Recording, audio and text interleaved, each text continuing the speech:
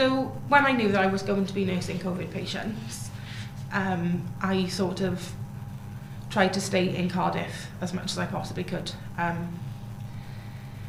I didn't want to travel back home, so my dad was classed at that point as a vulnerable to COVID.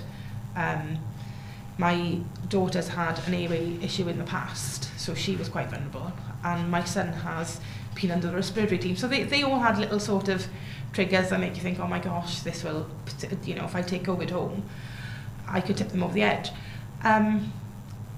So I lost my sense of smell and taste, and I was told that it wasn't a COVID symptom, because at that point it wasn't.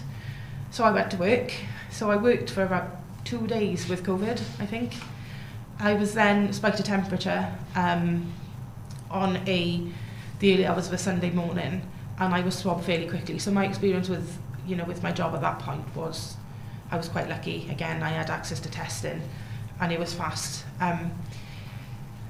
My boss messaged me and said, can I keep an eye on your test? I said, yeah, absolutely. You know, you can check whatever you need to. And then I had a text message saying, can you give me a ring? And I think at that point you think, here we go, you know. I was in a 4-storey flat in Cardiff, 25 miles away from home,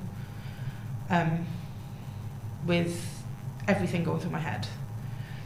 My boss told me that at that point, yeah, you've got COVID, you've got to isolate for 2 weeks. I was like, okay.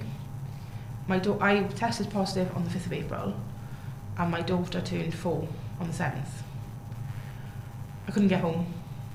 In fact, I was laying on a cold bathroom tiled floor, coughing up pink sputum, wondering if I was going to die in Cardiff on her birthday. I couldn't leave the property to go and get antibiotics because they thought I had pneumonia. I didn't have a GP down here. One of my friends, you know, in all fairness, she travelled to my GP to a pharmacy and had to come all the way down here to Cardiff, you know, so she'd done about a 60-mile trip just to bring me some antibiotics and painkillers. It was terrifying. You know, at that point I'd nursed people who were fit and well. They'd said goodbye to their family, they were going into ITU. I mean, I hadn't seen anybody at that point become okay after COVID. So to me, I was going to die. I was going to die in Cardiff. My mother didn't know the address of where I was. My daughter was never going to see me again. She couldn't even have a birthday cake. It was horrific.